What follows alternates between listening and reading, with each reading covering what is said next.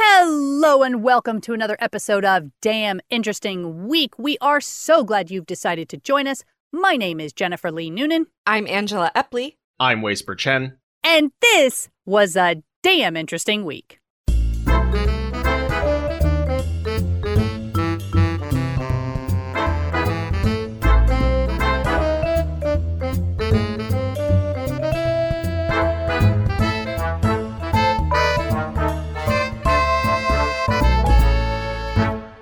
So let's get started with our first link. First link. From New Atlas, Necrobiotics Tech uses spider carcasses as robotic grippers. Oh, yeah, all right.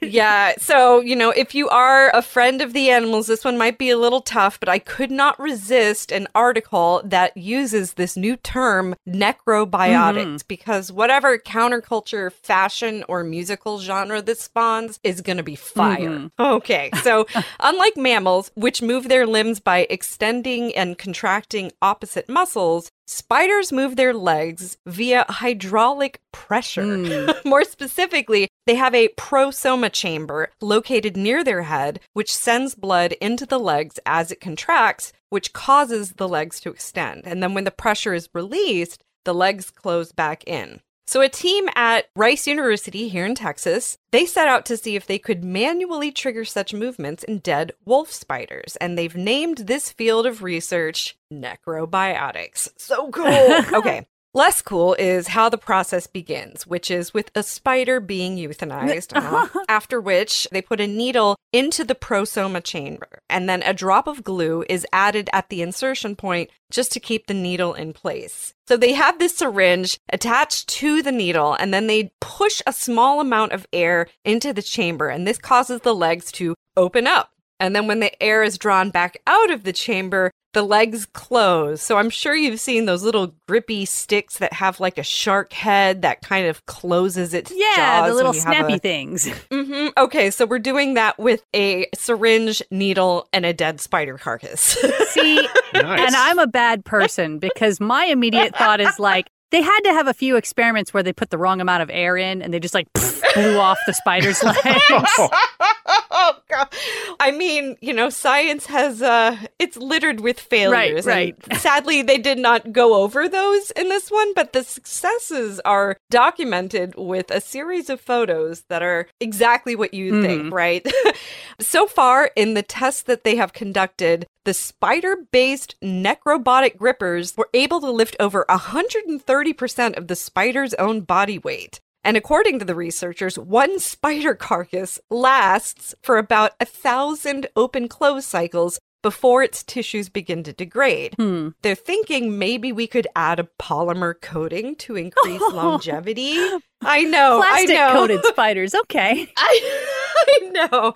But, besides being a super creepy subject of a scientific study, we're thinking there may be actual practical applications with this, such as sorting or moving objects around at these small scales, maybe even things like assembly of microelectronics, which is so dystopian, I can't even. And then here's the kicker. The spiders themselves, well, they're biodegradable, so it isn't introducing a big waste stream, which can be a problem with more traditional components. So if you want to look more, they do have a paper on the research in the journal Advanced Science, and there is a video if you would like to see it in action. Yeah, I mean, it's... It's a niche audience, I understand. This is the video that they show at the Spider Tribunal. These are the crimes you've committed, and now we're going to punish you humans. A Spider War Tribunal as an opening chapter on a world building series where insects have been plotting for ages. Yeah. I'm already hooked. There you go. Next link? Next link. This article comes to us from HuffPost.com, and it's titled, "A Con Artist Scammed Me Out of $92,000. Here are the 8 red flags I wish I'd seen." 8? Yeah. Look, if someone's going to bilk you out of money, you're going to want to collect as many of those red flags as you can, right? Yeah. Yeah. I'm just wondering how he missed all 8. That's all. Yeah. Once you get into it, you begin to understand a little bit more because I was also surprised by the number. But then as I was reading it, I was like, okay, like these are actually quite good to know. Right. So this is written in the first person by Jonathan Walton. I used to think I could never get scammed. I've got a degree from journalism school, and I read tons of newspapers and books. There's just no way a scammer could outsmart me, right? Wrong. Because con artists don't outsmart you, they outfeel you. I was actually charmed into submission by a charismatic, exciting woman who injected herself into my life and became my best friend for 4 years. Wow. Yeah. After I realized she scammed me, I spent the ensuing 2.5 years bringing my con artist, kicking and screaming, to justice while uncovering 45 of her other victims all over the world who she tricked out of more than a combined $1 million. Wow. Yikes. Soon, hundreds of victims of other con artists, inspired by my tale of triumph and vindication, began contacting me through my website asking for help bringing their con artist to justice. I'm now investigating a few dozen cases circling the globe involving some of the most despicable con women and con men working today. And at this point, the most important thing I've learned is professional con artists are all pretty much the same. They all use the same playbook, the same age-old set of scams, the same architecture of lies and manipulations. But if you know what the signs are early on, you can avoid falling into their trap. And if you don't, you won't. So now he goes into the list of all of these 8 red flags that he saw, specifically with Mary Smith. So number 1 is too kind, too quick. Someone new in your life is insanely kind and giving. They always offer to pay for things. They give you gifts. They always try to help you for no apparent reason other than that they're just really nice. Sound too good to be true? It might be. A con artist's first mission is to become your friend so they can gain your trust. That way, one day, you'll do things for them that you wouldn't do for a stranger. Number 2, I'm better than you. Professional con artists are narcissists. They're always telling you how great they are, how much they've accomplished in their amazing life. My con artist, who worked for a luxury travel agency in Los Angeles, used to tell me that she was the #1 seller in the United States of vacations to the Pacific Islands. She claimed that the president of French Polynesia would fly her out every couple months to inspect all the 5-star hotels to make sure they were up to snuff. None of that was true, and my con artist was eventually arrested and convicted of scamming $200,000 from that very travel agency. In order to engender confidence, they need their marks to think highly of them and be impressed by them. The quickest way to speed that end is to brag about themselves, to tell you how incredible they are and how fortunate you are to know them. Number 3, drama, drama, drama. Look, bad things happen to everyone. People get cancer, people have children who suddenly die, people have crazy family members who are out to get them. But all those bad things rarely happen to the same person at the same time, unless they're a con artist making up all this drama in their lives to manipulate and prey on your emotions. They use them to suck you into their craziness and exploit your kindness and good nature. If there's a new person in your life broadcasting a steady stream of soap opera-esque drama, change the channel. Number 4, legitimate day jobs. Most professional con artists have or had at some point a legitimate day job, and they use the reputation of those jobs to give them the patina of legitimacy in their scams. And you think there's no way they're con artists, they have amazing jobs, but that is their plan. They want you to think that, let your guard down, and believe their lies. Don't. Their real job is conning you. Number 5 is isolation. For a con artist to successfully scam you, they need to be able to lure you away from people who might talk you out of going along with their con. Unfortunately, it's remarkably easy to do. My con artist tricked me into believing my neighbor was a criminal on the run from authorities in Canada, so I avoided her like the plague. She then convinced my neighbor that I was mentally ill, so my neighbor avoided me. My con artist scammed us both using different stories, and we were none the wiser until well after the money exchanged hands. Oof. Being told not to talk to somebody is about the biggest red flag there is, and it's a very effective tool for a working con artist to isolate you and keep you in the con. Number 6 is technology. The next time someone shows you a text or an email and claims it's from so-and-so, be suspicious. Con artists scamming in the digital age create Google Voice accounts and email accounts in other people's names to text and email themselves, so they can show you those texts and emails to get you to believe whatever story they're laying out. My con artist tricked some of her victims into believing she was best friends with Jennifer Aniston using this technique. And she'd show the victims those texts in a, look what Jen is texting me now kind of way. Sometimes she'd even appear to be annoyed by it, and all of her victims bought it. And this is the one that I personally really was like, okay, that might work on me. Because, you know, you only catch a glance of a text or like an email or something like that, and you don't know any better, and there's all this other stuff going on, you know, maybe you'd be swayed by that. Mm-hmm. Number 7 is wires. My con artist tricked a couple of real estate investors into wiring her $60,000 because her daughter supposedly needed life-saving surgery after a late-stage cancer diagnosis. In another case I'm working on, the victim wired her new boyfriend hundreds of thousands of dollars to help him out of a jam when a foreign government was holding his property hostage. Long story short, never send wires, period. If someone asks you to wire them money, there's a good chance it's a scam. And number 8 is beak wetting. In a lot of investment scams and a lot of love scams, the con artist will actually give you a little money up front. They'll let you wet your beak. My con artist paid me back the first $4,200 I ever loaned her the very next day. That move gave me the confidence to loan her more, and that was her plan. The term con artist is short for confidence artist because these individuals gain the complete and utter confidence of their victims and then weaponize it against them. If I knew what I know now, I would have never gotten scammed. I would have seen all the red flags waving wildly from a mile away and would have crossed the street when I saw my con artist coming. The problem was, I never really believed con artists existed. I mean, yes, I knew there were tons of email scams and phone scams where people try to trick you into sending them money, but real people in my life who could be con artists, I didn't believe that could ever happen, but I was wrong. Yeah, almost like the investment of time and skills they have to do. Yeah, I mean, but there's got to be a lot of expenses that go in with it too. Like, I'm trying to think of like the personal financial solvency of this as a career track, which is obviously not where I should be spending my brain power. Well, but you're right in the sense that like they clearly have skills. If they just use that in a legitimate way, they could be doing just fine. But the narcissism is what makes them people. Yeah, but they enjoy the power and the dominance of tricking people. That's the actual thrill. Yeah, and as we go into this future world with even more and more technology, especially deepfake technology, things like that, all of this is going to become just rampant. And it's really important to question everything that somebody you don't know super well slides across the internet at you. Exactly. Yeah. Was that really a video from Jennifer Aniston, or was it a deepfake, or even one of those cameos that someone just bought? Right. Yeah, great point. Right. I just paid Jennifer Aniston $500 to be like, "Hey, bestie," and then like. Then you get $90,000. Yeah, really easy math. That's a good investment. It pays off. Yeah. Next link. Next link. All right, this next article is from Wired, and it's called "How to Simulate Walking on the Moon Without Leaving the Planet." Ooh. Basically, it's a rundown of a bunch of different methods, most of which NASA has used at some point, and some of which you could conceivably build in your own backyard. Really? Yeah. I will note this article's pretty heavy on the math, which I will spare you. But the reason they get so deep into it is because of all the key ways that these methods are not exactly like walking on the moon. So to start, for example, we have the lever method.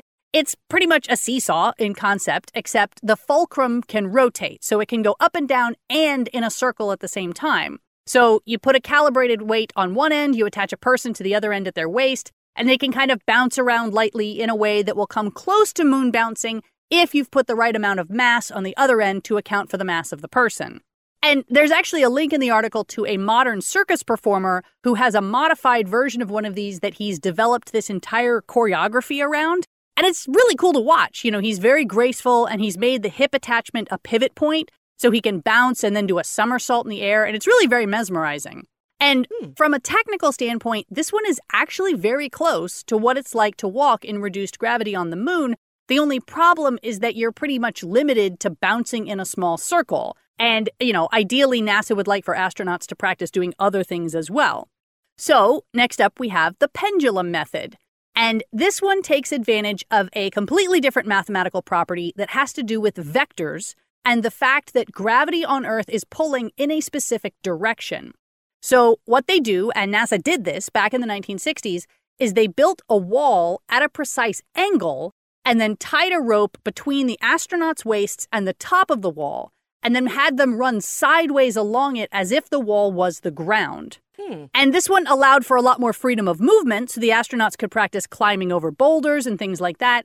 But the problem is that mathematically, your fake gravity calculation is entirely dependent on the angle of the rope where it's attached to the top of the wall, which means that when you jump, the force pulling on you is no longer correct at the top of your jump compared to the bottom.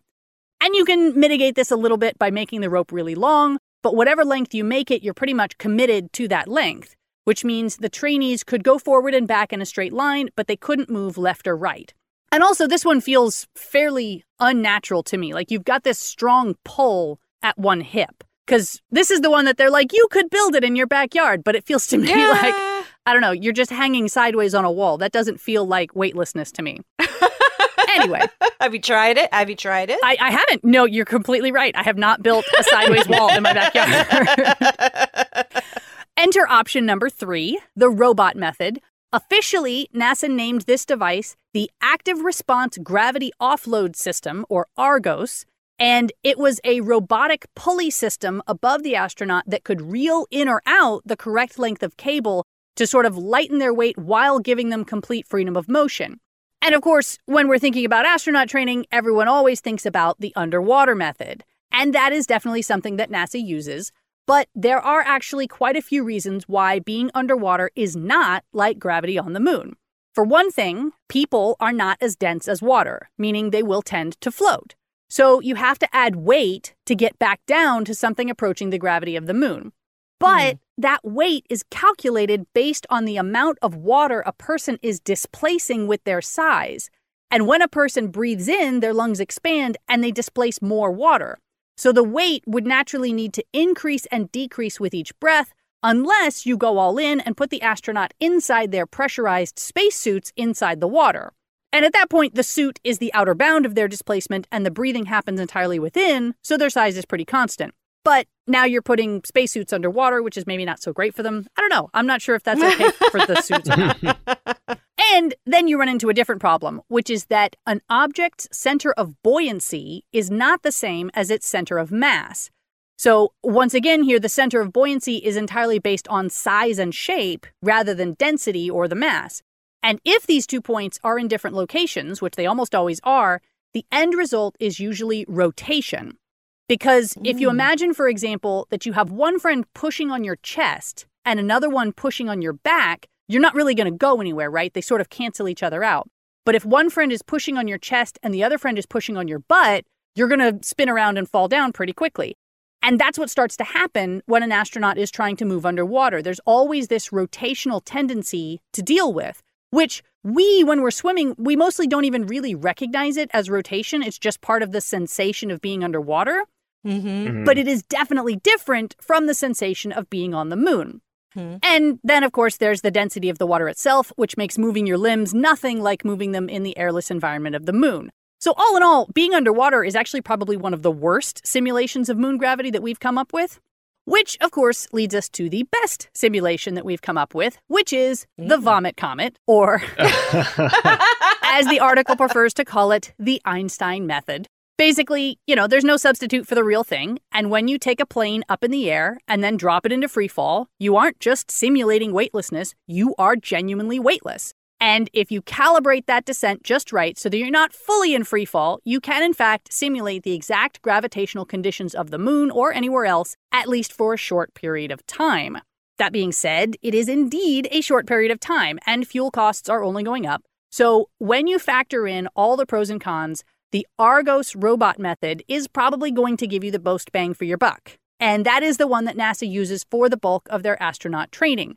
For the rest of us, as the article notes, there's always the seesaw at the playground. I personally have always found weightlessness to be a little nausea-inducing. Like, I don't think I would enjoy the Vomit Comet very much. I think I'd be one of those people that succumbs to space madness, is what I'm saying. I don't think... I would not be similarly suited for any role that requires that. No, I need gravity. Yeah. Real Earth gravity. Only Earth gravity. That's right. But not too much gravity, because I'm old and my joints hurt. Oh, you make a good point. Slightly less gravity would be okay, but probably not as low as moon gravity. Next link? Next link. All right, I'm going to keep it morbid with this Discover article. A nauseating part of medical history, medical cannibalism. Ooh. Whoa. Oh, yeah. Haven't heard of it much. There's a reason for that. But throughout history, physicians used human remains in medical treatments. And get this, the practice lasted well into the 19th century. Yeah, I mean, maybe that's not so surprising. Humans are awful. But in the mid-1600s, German chemist Johann Schroeder had a recipe for vitality he thought could benefit anybody looking to add a little pep back in their step. So, first you need the body of a recently executed convict. And you don't want just any old corpse. You want a healthy man, ruddy in complexion, and around 24 years old. The man has to have died a violent death as opposed to passing from illness. And second, the corpse needed to sit in the moonlight for at least one night before Schroeder smoked the flesh in a way he promised was, quote, without any stench. The energy of the corpse, he believed, would then pass on to the person who took a few bites. But listen, Schroeder was not a weirdo here. He was one of many medical professionals for thousands of years. And even though Western culture has erased most mentions of this, other records date the practice to ancient China, Greece, India, the Roman Empire, and parts of the Middle East. For example, Claudius Galenus was a Greek physician born in the 2nd century who treated Roman gladiators. He had a huge influence on medical theory that carried through to the 17th century. Galenus encouraged people with epilepsy to attend gladiator events with a cup in their hand, so they could collect the warm blood flowing from the dying or wounded gladiator and gulp it down. And listen, the belief that healthy blood had restorative powers lasted well into the 1800s in places like Denmark, where crowds with cups attended executions. And medical practitioners, hey, they would just claim the corpses of convicts who were hung, beheaded, or broken on the wheel. Practitioners added human flesh and fat to salves and used them topically to treat wounds, and the skull in particular was extremely valuable. Followers would remove the skull from the body, they would empty it, and then grind it into a powder to treat diseases of the head, like nosebleeds. Another option was to use the skull as a planter to grow moss, which was then collected and added to healing concoctions, which to me is somehow more palatable, like almost like a chia pet. Yeah, I mean, it's just growing in a little calcium container at that point. Yeah, it's morbid, but at least you're not eating the skull. Correct, just the moss that is now transmuting all of that calcium into who knows what. But it was people of all social standings, including royalty, who would turn to the human body for pain relief. For example, Charles II, he would take medicine mixed with skull bone to cure his convulsions, but sadly, the medicine didn't work and he died within days. Yeah. I mean, there were several motivations for ending the popular practice. It obviously had its critics pretty much forever, but not because it was morally reprehensible. It was mostly because naysayers simply didn't think the treatments worked. And this was particularly evident during the Black Plague, when prevention recipes did not stop the disease from spreading. Mm-hmm. One failed attempt to ward off the plague included menstrual blood from, quote, young virgin maiden, combined with other ingredients to form a cake that people would wear on a string around their neck. And yes, these cakes were not effective because as many as 50% of Europeans died during that outbreak. So some medical historians cite colonization as a major determining factor in ending medical cannibalism. This is a little weird to me, but as Europeans increasingly colonized other countries in the 17th and 18th century, they used religious cannibalism as a moral justification for why they had the right to violently occupy a foreign land, right? They're barbarians, they're savages, they're eating each other for religious purposes. We need to take over their country and all their resources and all their people for their own interests. And so, you know, can't really have medical cannibalism because it really contradicts that manifest destiny. Mm-hmm. So Europeans not only ended the practice, but basically destroyed references and records so they could pretend like it never happened. Yeah, I mean, the thing is, you say it ended in the 19th century, but there's still people talking about eating their placentas after they give birth. Like, I don't know, there's still stuff that happens to this day. Oh, absolutely. Yeah, I mean, billionaires taking blood from young people. Yeah. Oh, yeah. But even in Africa, I believe albino people tend to be extremely marginalized because they're rumored to have magical properties and can be targets. Right. They have to hide because they're going to be murdered for their... Yeah, absolutely. And let's not even talk about all the, animal body parts that get trafficked from creating endangered species because we think bear paws are going to make us horny or something. That's what I always assume when they're like, for vitality. I'm like, that's not what you meant. Look, just because you can't get it up doesn't mean that you need to blame it on literally everything else on the planet. Right. Take some responsibility. Okay, next link. Next link. This article comes to us from universetoday.com. It's titled, A Black Hole Can Tear a Neutron Star Apart in Less Than 2 Seconds. Ooh, that's too fast. I mean, yeah. I believe it. Yeah. Almost 7 years ago, on September 14th, 2015, researchers at the Laser Interferometer Gravitational Wave Observatory, or LIGO, detected gravitational waves for the first time. Since then, a total of 90 signals have been observed that were created by binary systems of 2 black holes, 2 neutron stars, or one of each. This latter scenario presents some very interesting opportunities for astronomers. Using data collected from the 3 black hole neutron star mergers they've detected so far, a team of astrophysicists from Japan and Germany was able to model the complete process of the collision of a black hole with a neutron star, which included everything from the final orbits of the binary to the merger and post-merger phase. And in this article, there are a number of graphs and photos and a video of the full simulation, which are quite cool to see. It pretty much looks, I won't say like what you'd expect because it's hard to imagine, right? But imagine kind of like almost like a spiraling sort of cloud view you'd see on a weather, but then it goes into a tiny black hole and then it just has some really intense expunsion or maybe even a pulling in of energy or whatever this charge is. The graphs are really crazy. I recommend looking at it. It's an intense astronomical event they've simulated here. So the research team was led by Kota Hayashi, a researcher with Kyoto's University Yukawa Institute for Theoretical Physics. They selected 2 different models consisting of a rotating black hole and a neutron star, with the black hole set at 5.4 and 8.1 solar masses and the neutron star at 1.35 solar masses.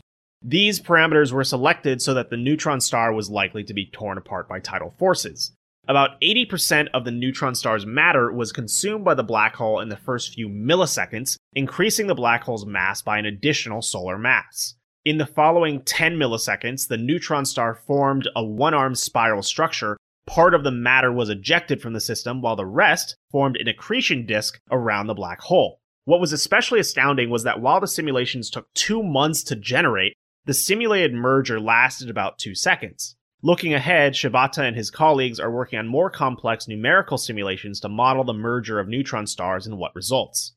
I got to admit, I just rewatched Interstellar the other night, and this is all making me very afraid for, like, when we actually go and approach a black hole and, we start messing up people's lives because they've gotten the relativistic time all messed up, and, it's... You're so sweet. You're acting like that's not already happened. Right. Yeah, I mean, it really hammers home the sheer scale of black holes. Like the fact that it can just swallow basically a sun in literally 1 second. Right, it's just like, yeah, kind of impossible to imagine. Like it swallows a sun and then explodes it in every direction. Or I guess 2 directions, really. Next link. Next link. This next article is fortunately not as terrifying as it sounds. It's from Forbes.com, and it's called Earth is Suddenly Spinning Faster. Oh! Yeah. So, as we all know, the Earth doesn't take exactly 365 days to complete an orbit. It takes slightly longer than that, which is why we have leap years, where we add a day to the calendar once every 4 years to get ourselves back on schedule. What is slightly less known, but I think probably still pretty well known, is that the Earth also doesn't take exactly 24 hours to rotate once around its axis, so we also periodically add a leap second to our official scientific clocks so we can keep our days lined up just as nicely as our years. But in fact, that leap second adjustment that we have to make is not consistent. They don't add one on a regular schedule like they do for leap days. They just add one kind of whenever we need one. Because starting with the advent of atomic clocks in 1949, the International Earth Rotation and Reference Systems Service determined that the rotation of our planet was not only not exactly 24 hours, it was actually slowing down more and more over time. And, we're only talking about fractions of a millisecond here, so it wasn't a huge deal. And also, it made sense because the gravitational pull of the moon would be expected to be slowing us down very gradually over the course of eons. But it's not 1949 anymore, and as our ability to measure gets better, our data gets a little more confusing. For one thing, the rotational speed of the Earth, it turns out, is wildly inconsistent, relatively speaking, from day to day.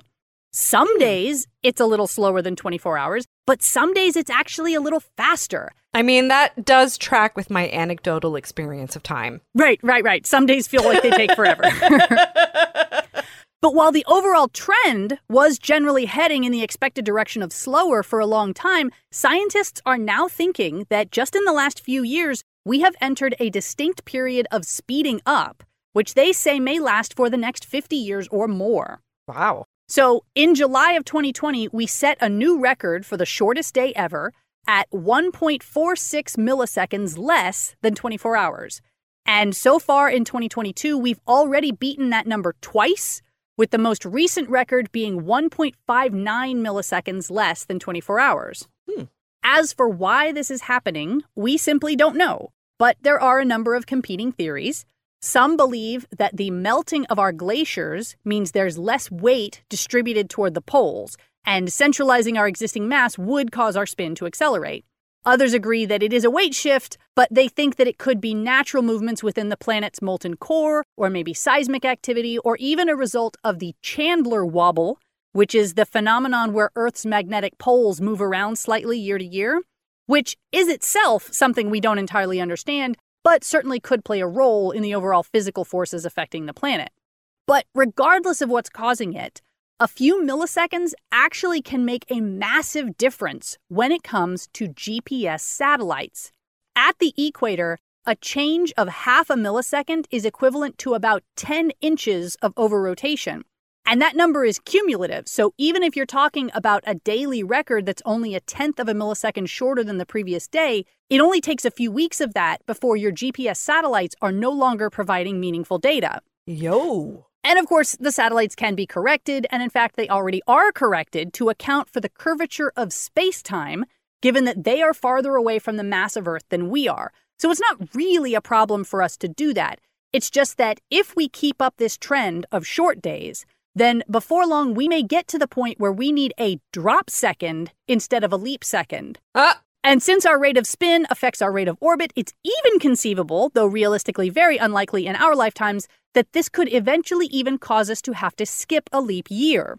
What? Wow. Yeah. So, I mean, really, it just goes to show that we haven't even begun to calculate all of the secondary effects of climate change. I mean, I know intellectually that the Superman movie lied to me when they said rotating the planet backwards would make time go backwards. But can we really be sure? I don't know. It feels like the spin of the planet changing matters. And we should maybe do some quick calculations on the back of a napkin before we go any further, you know? Clocks are going to go haywire. Time is a construct. Dogs and cats living together. Total anarchy. Exactly. Next link. Next link. All right, we're going to stay focused on Mother Earth for just a moment because James Lovelock, the creator of the Gaia hypothesis, died recently on his 103rd birthday. And if you don't know James Lovelock or the Gaia hypothesis, the scientist was best known for his theory that the Earth is a self-regulating community of organisms. So if you've ever had this understanding that the Earth and its elements and organisms are all interconnected and self-regulating, this is who you have to thank. He was one of the UK's most respected independent scientists. He was something of a maverick. He was dispensing predictions from his one-man laboratory since the mid-60s. and even continued to work until very old age. And sadly, he did say 2 years ago that the biosphere was in the last 1% of its life. So maybe that Event Horizon Way was talking about can just hit the reset button and we'll not even know. Jonathan Watts, The Guardian's global environment editor who knew Lovelock and has been working on a biography about him, said, "The news is extremely sad, but what a life and what a legacy. Here was a man who helped to shape many of the more important scientific events of the 20th century. NASA's search for life on Mars, growing awareness of the climate risks posed by fossil fuels, the debate over ozone-depleting chemicals in the stratosphere, and the dangers of industrial pollution, as well as his work for the British Secret Services, which just kind of gets slipped in over there. Lovelock spent his life advocating for climate measures, starting decades before many others even started taking notice of the crisis. In the 1960s, his ultra-sensitive electron capture detector revealed for the first time how toxic chemicals were creeping into the air we breathe, the water we drink, and the soil where we grow our food. And he was the first to confirm the presence of fluorocarbons in the stratosphere and issued one of the earliest warnings that petroleum products were destabilizing the climate and damaging the brains of children. His Gaia theory, which was conceived with Pentagon consultant Diane Hitchcock and honed in collaboration with U.S. biologist Lynn Margulis, laid the foundation for Earth system science and a new understanding of the interplay between life, clouds, rocks, and the atmosphere. And he also warned in clearer terms than any of his peers of the dangers humanity posed to the extraordinary web of relations that make Earth uniquely alive in our universe. He was also controversial among his fellow environmental scientists and campaigners because he advocated for nuclear energy, and now a lot of them agree with his view.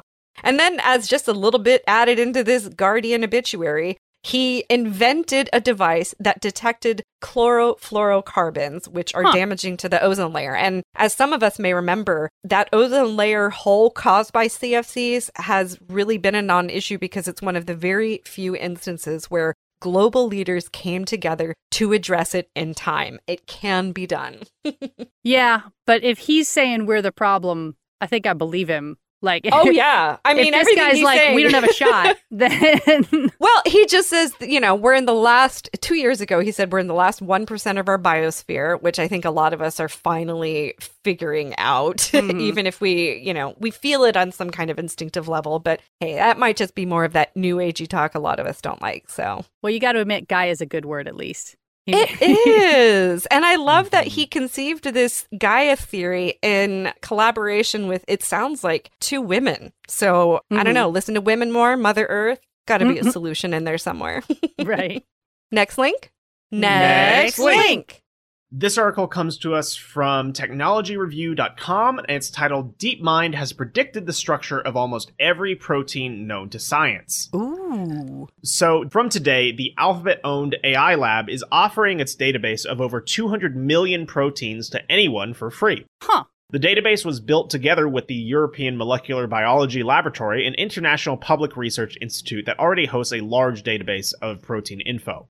The latest data release gives the database a massive boost. The update includes structures for plants, bacteria, animals, and many, many other organisms, opening up huge opportunities for AlphaFold to have an impact on important issues such as sustainability, fuel, food insecurity, and neglected diseases. It could also speed innovation in drug discovery and biology. I mean, couldn't it also basically provide all of the blueprint materials necessary for Dr. Moreau to, carry out his island experiments as well? Yeah. For sure. I mean, we got to take the good with the bad here. Come on. Okay, all right. It's just definitely interesting can't to me. Say no to that. It seems like this is a huge effort where we're basically cataloging all of the components we need for living life, almost like a periodic table of biological elements, right? Mm-hmm. Yeah, pretty much. I mean, this is like opening up the genome key to all of biological life. Right, or Pandora's box, either way. Yes. I mean, one and the same. Right. So Jian Peng, a computer science professor at the University of Illinois Urbana-Champaign who specializes in computational biology, says AlphaFold is probably the most major contribution from the AI community to the scientific community. And since its release in 2020, researchers have already used AlphaFold to understand proteins that affect the health of honeybees and to develop an effective malaria vaccine. The database allows researchers to look up 3D structures of proteins almost as easily as doing a keyword Google search, says Hassabis. This move is the latest development in DeepMind's push into digital biology, where AI and computational methods can help to understand and model important biological processes. Hassabis is also leading a new venture also owned by Alphabet called Isomorphic Labs, which is developing AI for drug discovery. Pushmeet Kohli, head of AI for science at DeepMind, said the company has plenty of challenges in the life sciences it still wants to tackle, such as how proteins behave and interact with other proteins. Hassabis said his dream is that AI could not just help figure out the structure of proteins, but become a significant part of the discovery process for new drugs and cures. And I'm not wrong, Alphabet is owned by Google, right? Yes, Alphabet is Google, basically. Okay. Yeah. All right. I guess it's nice that they're giving back after taking so much from us. Yeah, and I love that the press release obviously included a little cross-sell to as easy as a keyword search in Google. Right. Well, you got to feedback a little bit. I mean, yeah. They're giving it all away for free. You got to give them some credit. Be like, yeah, it's just as easy as, I don't know, Googling it. Fair. And it seems to me that we're only really a few years into these mass-scale databases for biological data, proteins, things like that. Mm-hmm. I mean, with the level of ability we have with simulations, I imagine, especially as we go towards more quantum technologies, we could see a system where it's like, oh, here's a database of all the different types of arms you could have, or the different type of legs or hearts or what have you, of all these different animals. And then we make chimeras, and then it all gets really weird. Well, yeah. I mean, step 1 is get the AI to figure out all the building blocks. And then step 2 is get the AI to figure out all the things you could build with those building blocks. So for sure, we're absolutely going to have Lego animals here pretty soon. Oh, boy. Lego animals. What a perfectly diplomatic dressing up of what I referenced. All right. Well, that is all we have time for today. We're so glad you've joined us. Some of the articles we did not have time to get to today include Henrietta Leavitt and the Astronomical Cow Puzzle, The Forest of Dilapidated Mansions, and Scientists Discover First of Its Kind Triple Star System. So all of that and more, plus everything we talked about today, can be found on damninteresting.com. If you like our podcast and want to support us, you can do so at patreon.com/damninterestingweek.